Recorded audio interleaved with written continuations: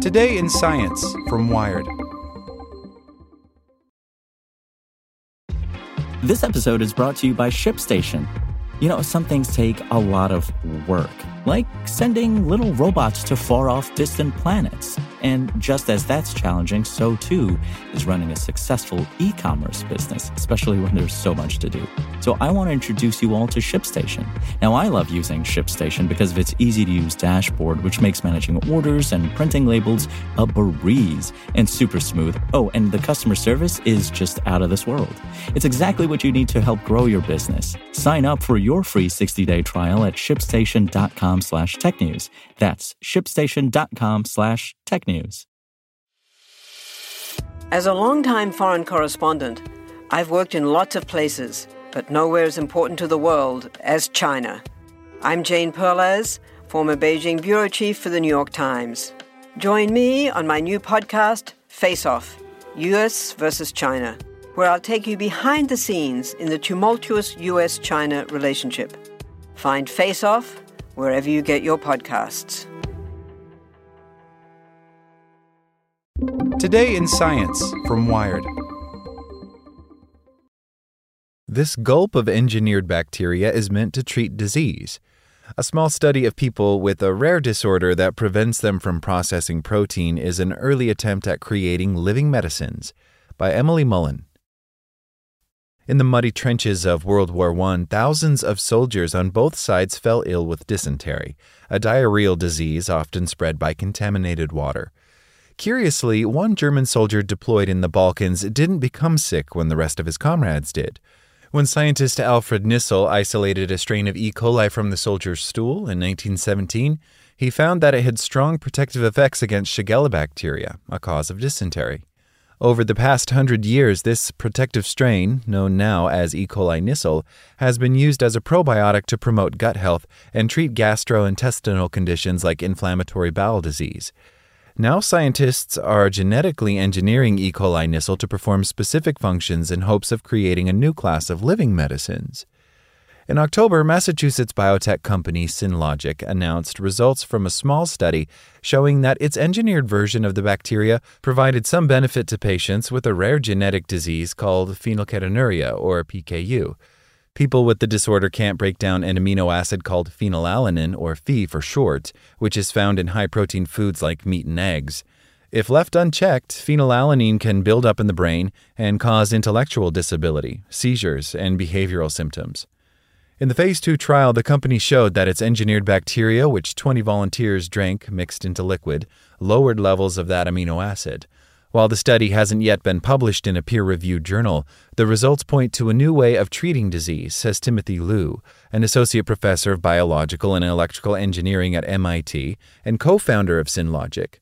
Similar to how you might program a computer, you can tinker with the DNA of bacteria and have them do things like produce a drug at the right time and the right place, or in this case, break down a toxic metabolite. PKU is typically treated with a carefully restricted low-protein diet. Newborns who test positive are placed on a special formula as soon as possible. Children and adults with the disease must avoid meat, fish, eggs, and dairy products, and many continue to drink a medical formula or take supplements to make sure they're getting enough nutrients. This disease varies in severity, with some patients being able to consume just a few grams of protein a day. A piece of plain white bread contains 1 or 2 grams of protein. There are 2 drugs approved to treat PKU, but one isn't widely used because it can cause a serious allergic reaction, and the other only helps people with a certain type of PKU. Aoife Brennan, president and CEO of Synlogic, says the company wants to help patients have more freedom in what they can eat. They understand the importance of keeping their Phe in control for their brain health. But what they really want is some relief from this incredibly strict diet, she says. To that end, scientists at the company genetically engineered E. coli Nissl to produce an enzyme found in plants, yeast, and other bacteria whose job is to gobble up phenylalanine. They also removed a gene from the bacteria so that it wouldn't replicate in the gut. This was to ensure that the bacteria won't permanently take up residence and potentially cause gastrointestinal problems later on. The engineered bacteria is cleared from the GI tract in a week, Brennan says. For the trial, the company enrolled 20 adults with high phenylalanine levels. 3 times a day, before every meal, participants drank a powdered version of the engineered bacteria that they mixed with water or juice. The volunteers kept up their usual protein intake during the 2-week study so that investigators could accurately gauge the effect of the engineered bacteria. Out of the initial 20 participants, 15 completed all required doses. Of those, 60%, or 9 people, saw more than 20% reduction in their phenylalanine levels at either the 1-week or 2-week mark, which was measured via blood draws. The average reduction in Phe was 42% among the 9 participants. That may seem like a small improvement, but Jessica Kopeski, a clinical dietitian at Children's Wisconsin who treats PKU patients, says that even a 20% reduction can make a big difference. The types of foods that they are able to eat are extremely limited, she says. Any new medical advancement that is able to help bring down Phe levels and potentially allow them to eat even a little bit more protein from food will have a large impact on the types of foods these patients can eat and the flexibility that they have in their day-to-day lives. The company chose a 20% reduction because that threshold is thought to lower the risk of brain damage due to Phe buildup, according to David Hava, Synlogic's chief scientific officer. We were super encouraged by the data. It really showed that we can do something with our platform and with our technology that's clinically meaningful for patients with a really serious disease, Brennan says. The company is planning a larger Phase 3 study in the range of 100 to 200 patients that will investigate the effects of the engineered bacteria over a longer period of time.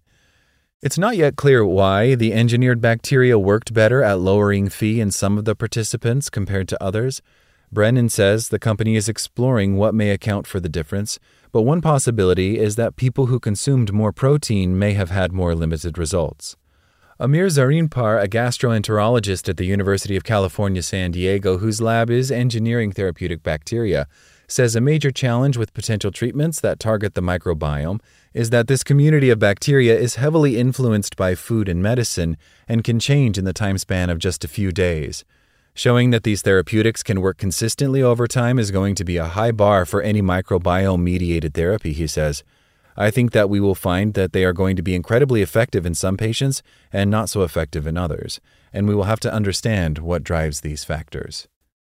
Another challenge will be making sure these engineered bugs don't cause too many side effects. Of the 5 patients who didn't finish the Synlogic study, 3 discontinued due to gastrointestinal side effects, 1 withdrew consent, and 1 stopped after experiencing facial flushing due to a possible allergic reaction to the bacteria. Still, Zarinpar is encouraged by the results. Diseases like PKU are good low-hanging fruit to answer the first question, which is whether the bacteria can do something that benefits the individual, he says. Engineered E. coli is already used in the lab to turn out therapeutic proteins such as insulin and those found in some cancer drugs. But in those cases, patients are treated with the finished product, not the engineered bacteria itself. Delivering it straight to the gut would be a medical first. Zarinpar says if researchers can improve how they engineer the bug, they could reprogram it to treat diseases that are more prevalent than PKU, such as diabetes, rheumatoid arthritis, skin conditions, and even cancer, which all have links to the microbiome. Synlogic is genetically engineering E. coli with the goal of treating gout and inflammatory bowel disease, but those efforts aren't as far along. Meanwhile, Vedanta Biosciences of Cambridge, Massachusetts is using bacteria in their natural form to combat infections of dangerous bacteria, such as Clostridium difficile, as well as cancer and food allergies. The company isn't engineering bacteria, but is looking for groups of bacteria with drug-like properties and carefully cultivating several beneficial types together. Zarinpar says if Synlogic's engineered bacteria continue to show progress, it could open the door to a new way of treating disease. This is just the first wave of us being able to manipulate bacteria to perform therapeutic actions within the gut, Zarinpar says. Like what you learned? Subscribe everywhere you listen to podcasts and get more science news at wired.com/science.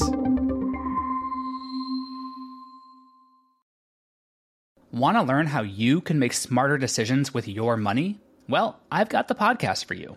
I'm Sean Piles, and I host NerdWallet's Smart Money Podcast. Our show features our team of nerds, personal finance experts in credit cards, banking, investing, and more. And they'll help you make the most of your money while cutting through the clutter and misinformation in today's world of personal finance. You'll get clarity on strategies to help you build your wealth, invest wisely, shop for financial products, and plan for major life events. Listen to NerdWallet's Smart Money Podcast wherever you get your podcasts.